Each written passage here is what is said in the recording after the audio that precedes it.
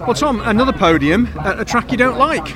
Yeah, who'd have thought it? It was. I knew on my start, Ash is going to be the one to watch, and I got a really good start and a really good opening lap. Managed to kind of stick with Josh in P2, and he just checked out. That car is fast around here, and I couldn't answer that for the first 2 or 3 laps. And then the gap sort of marginalised, but Ash got through, and I just knew he was going to have the pace to win the race. So, he caught me.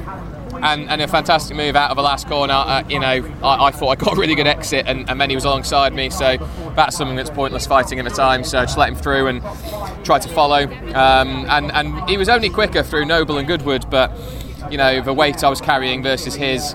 I had a chat with him after a race, and he said, it just really hurt you through there. And I was like, yeah, and then I noticed. So my attention quickly went to just matching Jake's pace and just keeping that gap nice and stable, keep pushing, because as soon as you lift off around here, you can't get that rhythm back. So yeah, just kept pushing right to the end, but the car was better in race 2 than it was with race 1, and the balance stayed very similar throughout the race. So my engineers and the team did a brilliant job. Even though we were carrying weight, the car was more predictable, and I was able to push right to the end. Consistency is often the key to creeping up the championship, isn't it? You don't have to win all the time, you don't have to be top of the podium all the time, but you have to bring the car home in one piece, and you have to bag the points. Yeah. I'll make you a deal. You don't start talking about the championship to me until I'm in the top 5 in the championship.